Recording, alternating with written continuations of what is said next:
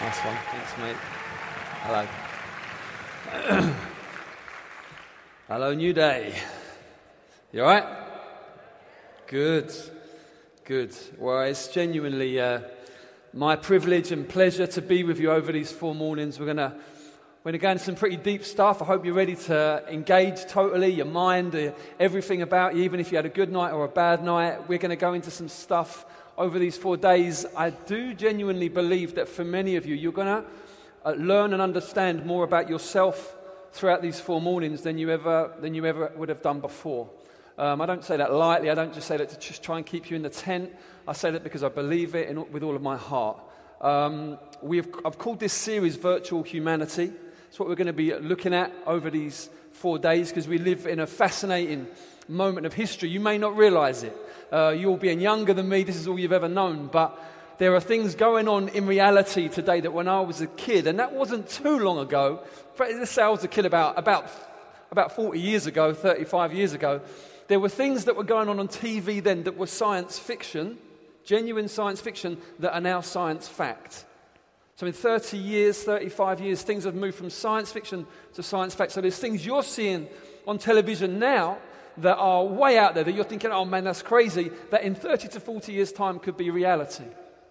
The reality of artificial intelligence, it raises all kinds of questions about what the future is going to look like. Technological advances. There was a program when I was young called The Bionic Man, and it was super exciting because it was so out there.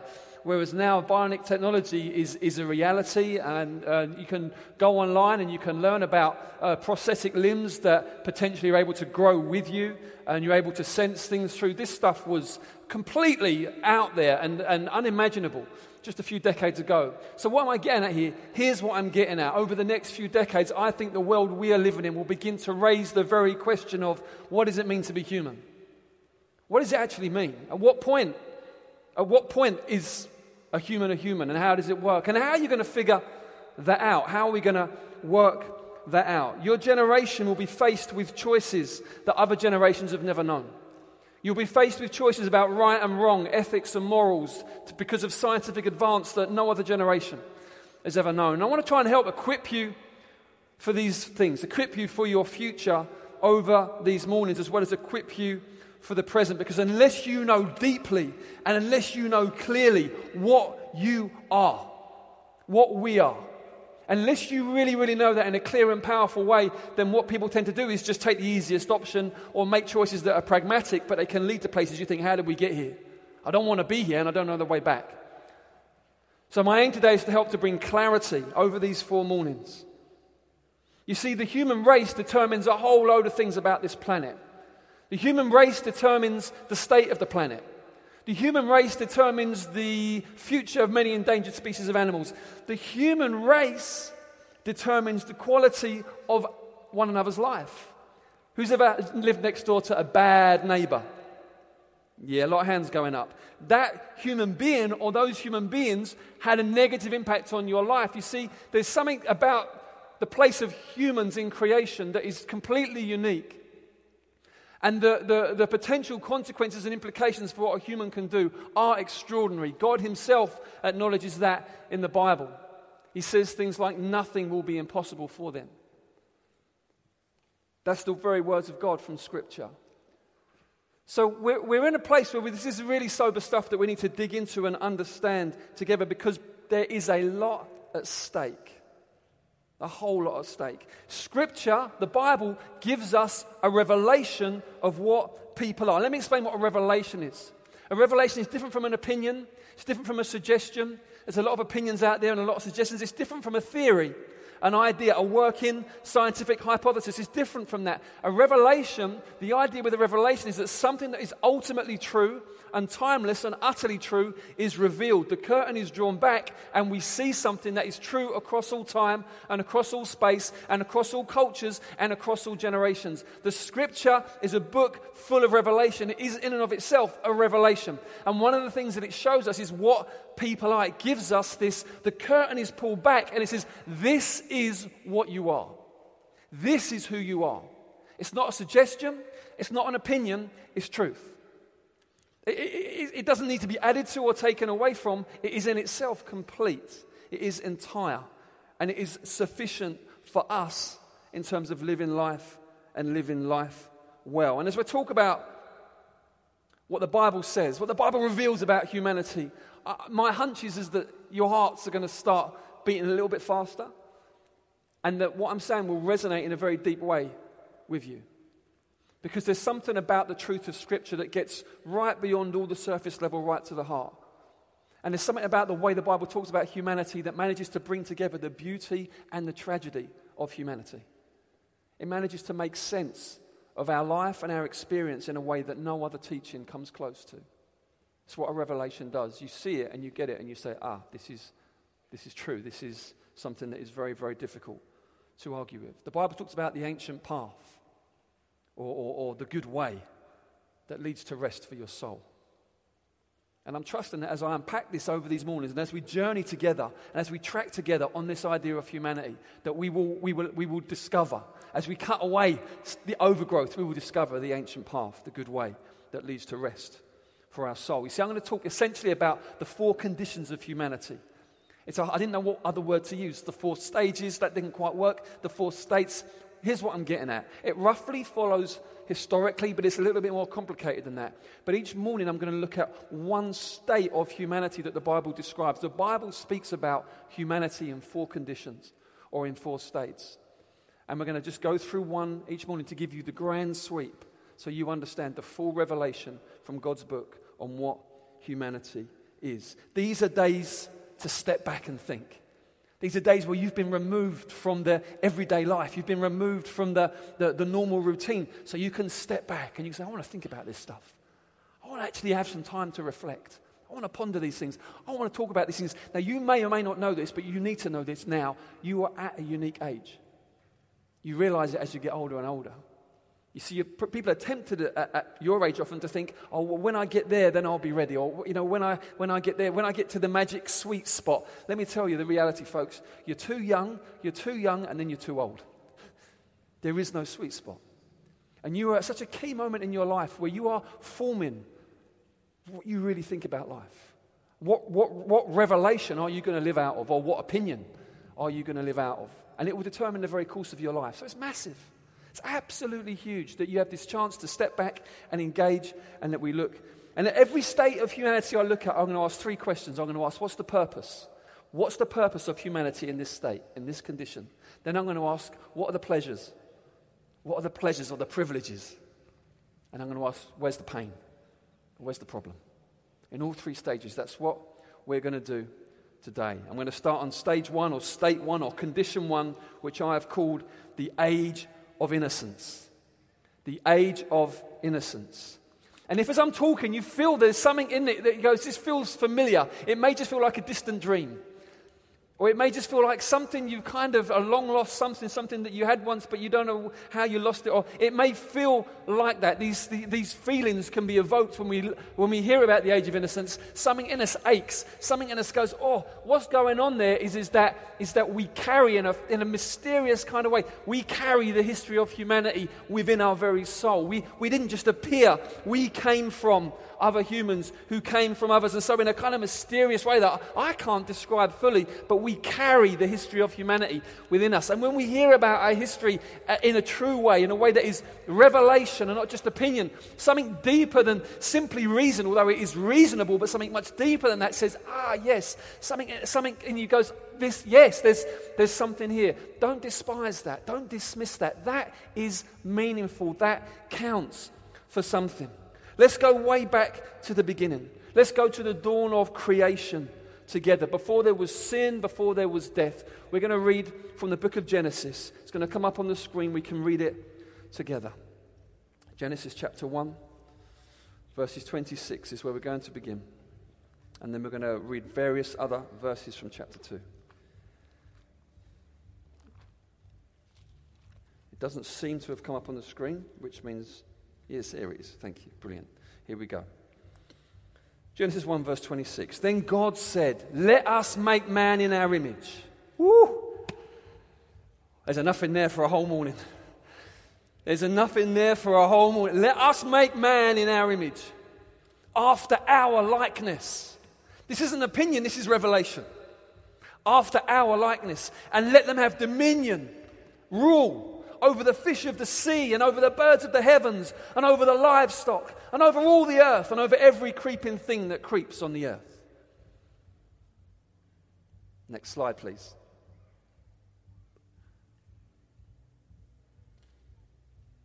You know what? I'm going to read it from my notes. Is that okay? Because we've got a slight technical thing going on here. Verse 27. So God created man in his own image. In the image of God, he created him, male and female. He created them. And God blessed them.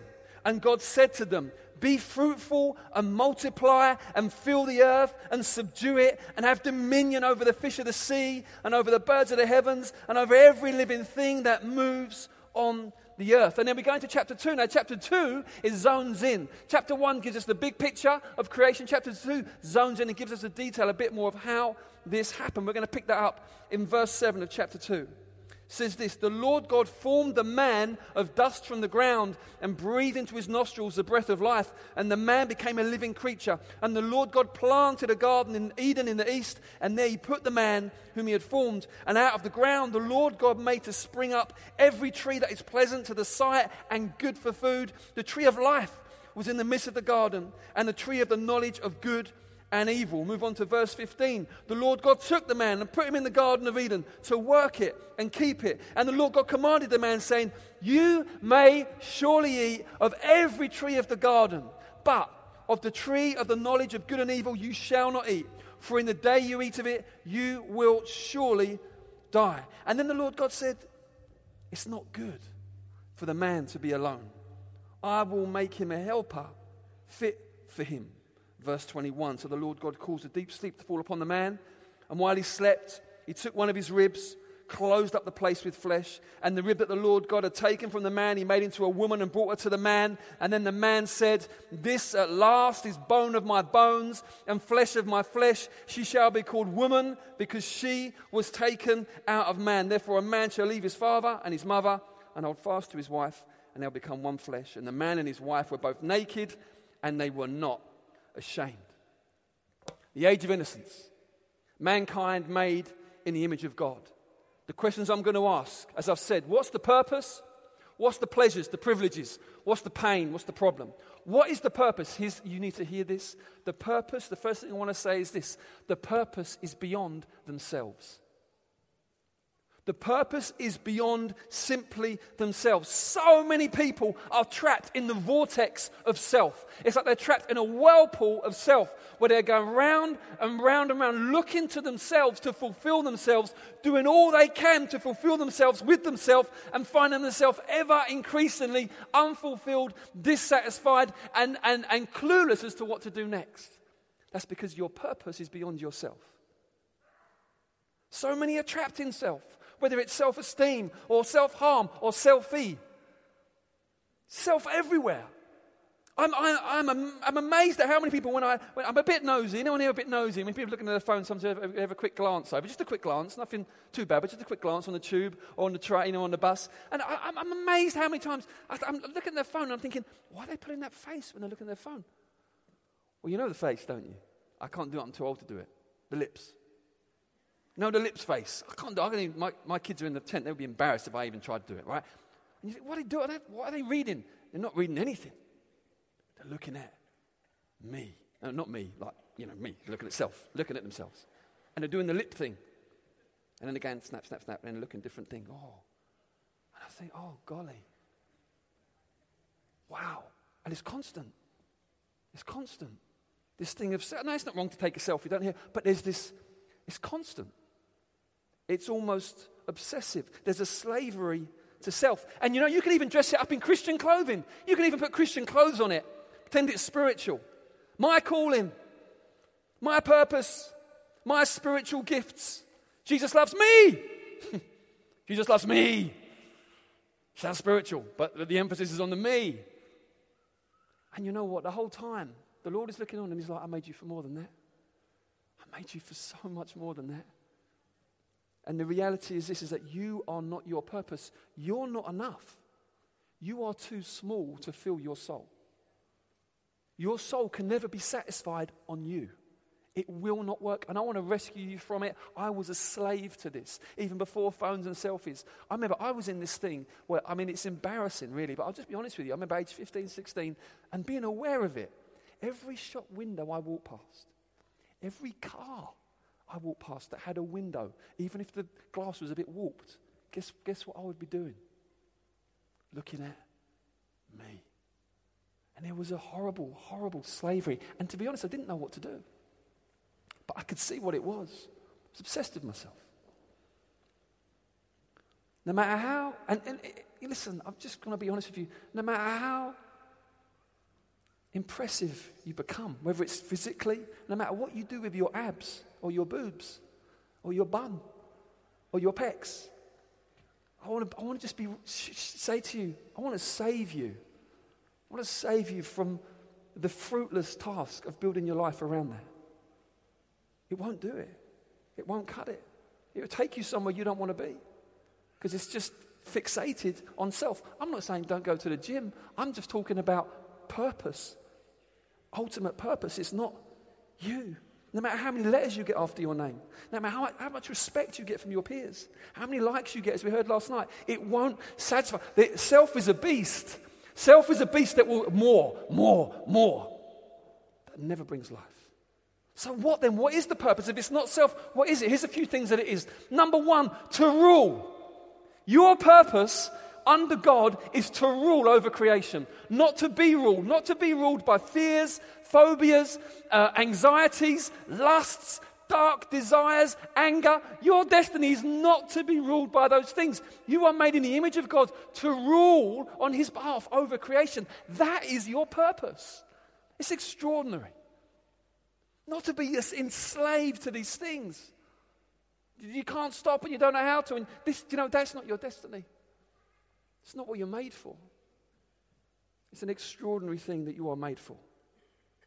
To rule and care for and nurture God's creation.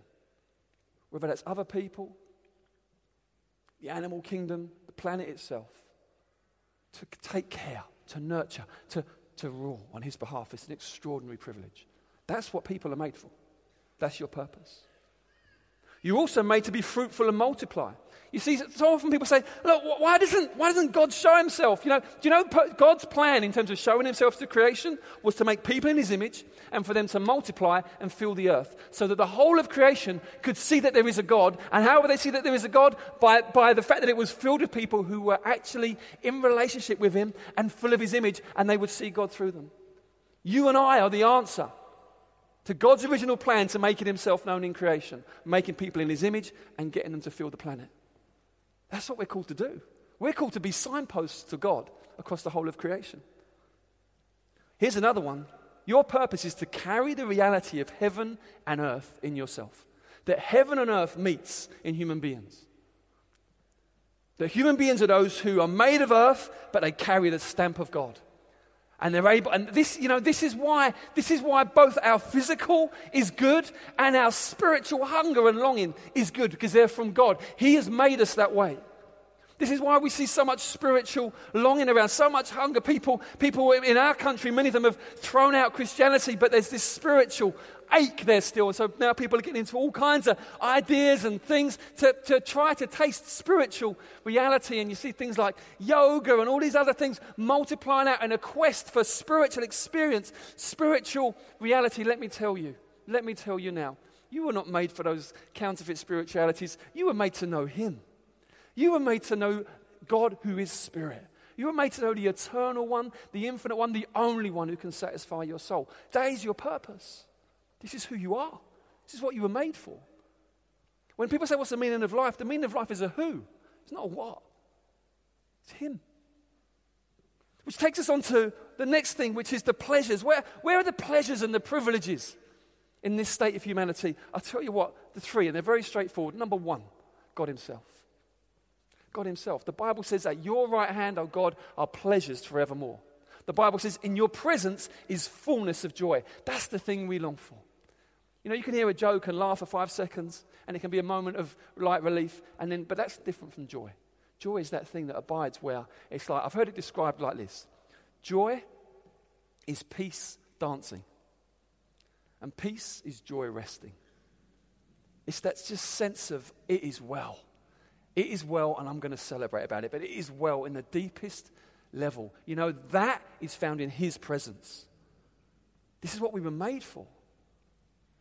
But also we were made for one another. I'll pick up on this a little bit more towards the end. But we were made for one another. You see, it says here that the man and the woman were together and they were naked and they were unashamed. And there was no competitiveness or rivalry between the man and the woman. There was no boys are better than girls, girls are better than boys. There was no oppression, domination. There was this wonderful, beautiful harmony, this appreciation and celebration of one another. God loves male and God loves female and God loves male and female coming together. And yes, I guess you could say that it comes to male and female come together at its most kind of pronounced in marriage, but it's much wider than that.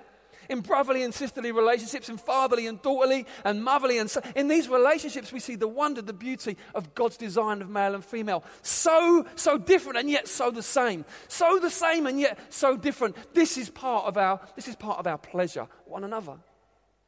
To learn to enjoy one another and appreciate one another. It's the purpose of God. It's the pleasures of God in this first state of humanity. This is for you. Adam, Eve, I give you to one another. Stunning. Stunning.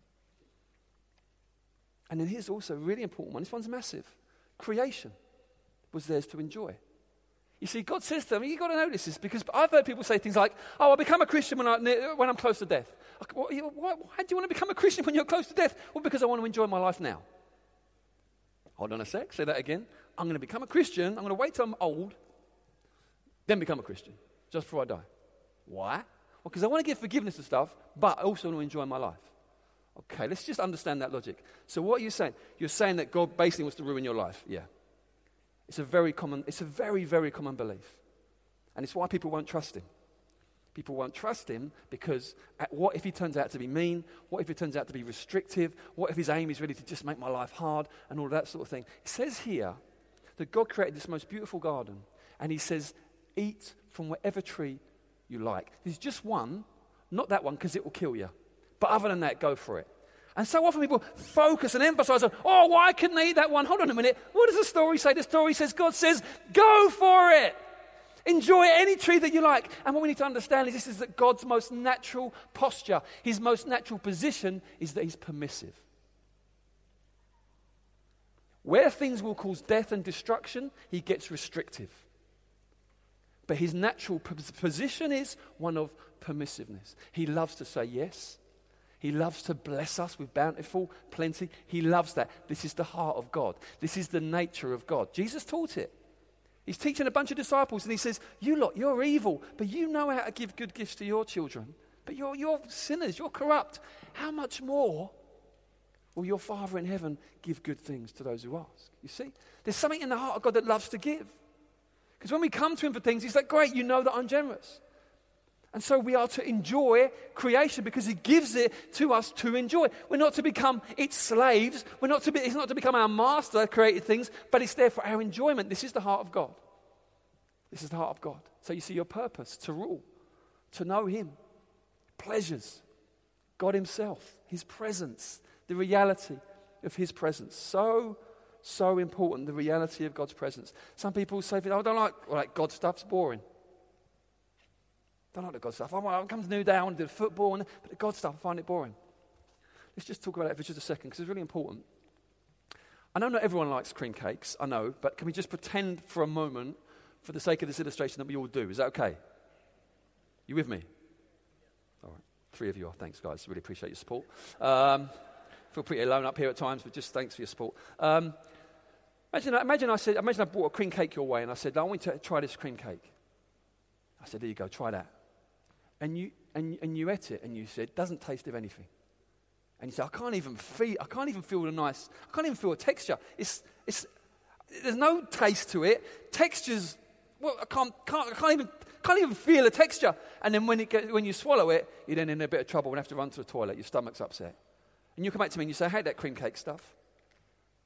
I would put it to you in that moment, there's nothing wrong with the cream cake. There's probably something wrong with you.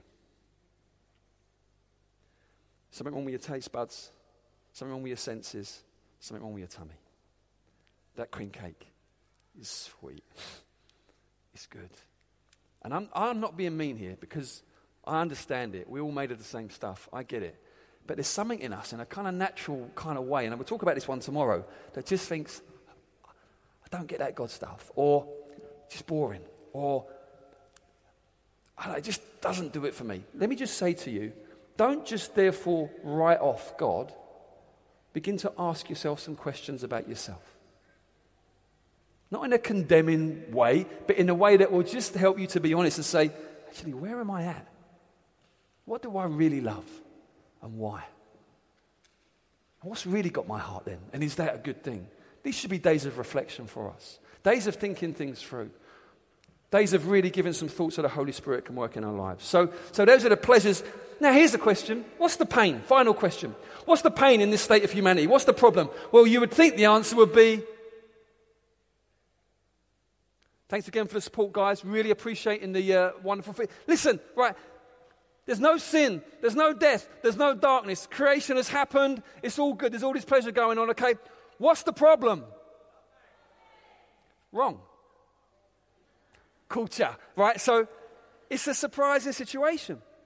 And I want to just drill into this for a couple of minutes because in Genesis 2, we read it earlier, God's done all the creation and he said it's good. And then at the end he said it's very good. And then in chapter 2, he says it's not good that the man should be alone. How about that? In the middle of perfect creation, where Adam has this relationship with God and knows God, you've got to get this. God says to him, it's not good for the man to be alone. God's assessment is this man who has a relationship with me is alone. I will say that again. It's a bold thing to say. This man who has a relationship with me, with God himself, there's something about him that's alone. And it's not good. You see, even in this creation where sin and darkness and death haven't come in yet, in this age of innocence, there's something whereby God says, hold on a minute, it's not good for the man to be alone. We need relationship. We need human relationship. We need it. Whether you're an extrovert or an introvert, you need human relationship. Anyone seen the film Into the Wild?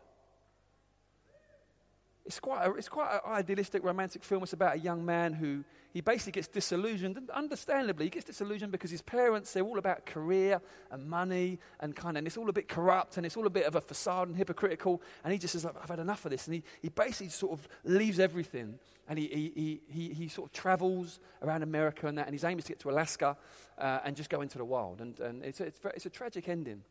But it's a fascinating thing whereby when he meets all these people on his way to solitude, on his way to being by himself, where he can find himself. He meets all these people on the way. And then he gets to Alaska, and he literally just walks into the wild. And he actually, it's a true story, and he dies there. Young man in his 20s. It's a true story. But he writes a journal. He keeps this journal, and he lives in this old beat-up kind of minibus that he'd found dumped in the middle of Alaska. He lives in it, and he writes his journal. And what you notice is this. Here's what you realize. That as he's dying, because he eats something poisonous and he knows he's dying, and he's writing his journal, and he's starting to reflect really on, in those moments when you know your end is near, you will think differently. And what you see coming through in the writing is actually the most treasured thing of this whole journey to get to solitude were the people he met on the way. The relationships that were formed on the way. And I feel burdened in my heart to talk with you about this as I come up to the end of the message now. You cannot understand who you are outside of relationship. To leave your relationships to go and find yourself doesn't work. Because who you are is defined by your relationships. And we live in a culture that will tell us the very opposite. It would say that within yourself, you're something of an island and you can create an identity and work out who you are and then kind of, I guess, just present something to some people and that's who you are. But actually, it's a sad, sad tale. Because you were made for real and genuine connection and relationship with other people. And we know it. And very often those of us who run away from it, it's because of fear, or it's because of negative things. It's not because of a positive thing. We can use phrases like, I'm going to find myself, and make it sound romantic, but really it's driven out of fear or anxiety or something dark. And I just feel the Lord today, He wants us to know about this story in Genesis. He looks on the man. He says, it's not good that he's alone. And then God provides for him. He provides for him. He lovingly fashions this wonderful companion for him, and he gives her to him, and the man is overjoyed. This is the first song in the Bible. Adam's words, they rhyme. When he sees her, he's inspired. He's like, wow, God, you've understood what I need relationally, and you've made it for me. I just want you guys to know that. Even in this age of innocence, there was this problem, this pain that God worked on, and it shows you how much God values human relationship, which is why sometimes when I'm singing songs, sometimes I'm happy singing, Lord, you're all I need. And sometimes I say, Lord, I'm not going to sing it because kind of that I need people too. And that's not dishonoring you. You know how you've designed us, that I do need people too. And that's okay. And that's not unspiritual. And then when we gather like this, we gather to Him, but we also gather with one another. The Bible gives us a very stern warning in the book of Proverbs. I'll end this point with this proverb. It's one of the most sobering bits of scripture. It says this, Proverbs 18 verse 1. Whoever isolates himself seeks his own desire and breaks out against all sound judgment. Whoever isolates himself, really it's because you're just after what you want, and you will develop into a mindset where you break out against all sound judgment. And sometimes you meet people that are so paranoid and they won't listen to reason, and the reason why is because they've isolated themselves. They've stopped listening. They've stopped opening their heart to others. And I want to just urge you to begin pondering and reflecting on this over these days, because God doesn't want to just work with you in that vertical way. He wants to gather community around you. He wants to bring people into your life. And there's certain themes that will come through on this week. Relationally, certain things I'll talk about. I'll unpack some of my own story in the coming days and show you how God loves to provide people in our lives to bring healing to us. So just to conclude now, wrapping it up, and then we're going to respond. None of us are in this state of innocence. There is no human any longer in this state. Something happened, which we're going to look at tomorrow, which means from that point onwards, there has been none that have been born in that state of innocence other than Jesus. And we'll explain that as the mornings go on. But everyone now, no one is born, you're not born innocent. In a sense, you are in a sense. Obviously, you're not born having done anything wrong. But we are born broken. We are born with a bent in us away from God. We are born we're no longer in that state. We'll unpack that as the days go on. But don't despair. The King of Glory has something even better for us than that. Wow. And we're going to unpack that. Yeah, well, you can clap. Great. I wasn't expecting that, but thanks. I will say this. You're going to have to be willing to travel with me to some quite dark places over these mornings if we're going to get to the glory. You're going to have to travel somewhere which is pretty deep, and we're going to get into some stuff, but we've got to go there to get to the truth. And you will never understand yourself until you go there. You won't understand what goes on in your heart and what goes on in you unless you get. So we've got to go there together, and I'm trusting in the faithfulness of God to bring us through. Without this journey, we'll never truly understand ourselves or our neighbor or the Christian gospel. So how do we respond today? How do we respond in this moment? Here's what I want us to do. I want us to. There'll be people in this room. Some of you're Christians. You're going for God. You know Him and you love Him. And this is just really helpful teaching to kind of establish biblical teaching in you. But you love it. You're bought in, and that's wonderful. Others, there'll probably be another really big category of people. You're just figuring out where you're at. And this is just really helpful for you to be here, because I'm not going to sugarcoat anything. I'm not going to put my own spin on anything. I'm going to just tell you what the Bible teaches and explain it. Let the word loose, okay? So you're in a safe place here. If you're just thinking, I just want to know, what does God really say? That's what I'm going to do, okay? I'm not going to share my opinions. There is no reason for you to listen to my opinions. My opinions are not worth more than anyone else's opinions, okay? I'm not here to do that, but I'm going to just unpack the truth of God so you know what the Bible really says. Because I will be honest with you, a lot of people say the Bible says this, the Bible says that, and they're saying different things. So I'm going to just say, read it and show you. Let it speak for itself. So you're in a safe place to work out where you're at with God. And then there'll be others of you just here, and you just know, no, I'm not a Christian, I'm not a believer. I want you to know that you are welcome here. And the Bible says that faith comes by hearing the message of Christ. And it's a supernatural thing, becoming a Christian. It's a supernatural thing. You can't manufacture it. We have a role to play in the process, but we can't. It's something also that God is at work. It's mysterious, but you're in a place where God can do extraordinary supernatural things through his word. He just brings life through his word. So it's very, very exciting. But what I'd love us to do is maybe the band could come back up if that's okay. I want us to honor the Creator. Okay, the Bible says that all things were made by him, but not only that, but all things hold together in him. So in that sense, the very fact you have breath, energy, consciousness, identity, personality, that is all being held together right now by him. And I think there's something wonderfully appropriate for us to just be able to honor him and bow the knee. There's a lovely scripture in the book of Revelation, and it says this. It gives us a picture of heaven and what's going on in heaven. In chapter 4, and it says this. It says, there's this song being sung by these amazing celestial creatures, and they say, holy, holy, holy. That means totally different, utterly set apart is the Lord God Almighty, who was and is to come.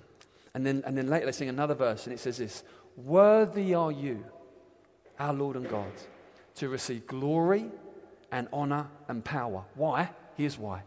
For you created all things, and by your will they existed and they were created. Brothers and sisters, we're creatures. There was a time where we were not. We have not always been. The breath that we have is a gift. We are held together by him. It's totally appropriate for us to have some time now to simply honor him, lift him up, and say, Lord, there's none like you. Only you are God. So why don't we stand to our feet and do that together? If you want to kneel, you can. If you want to kneel down, you can just do that. But let's meditate on the wonder of who he is and his wonderful plans and purposes in creation.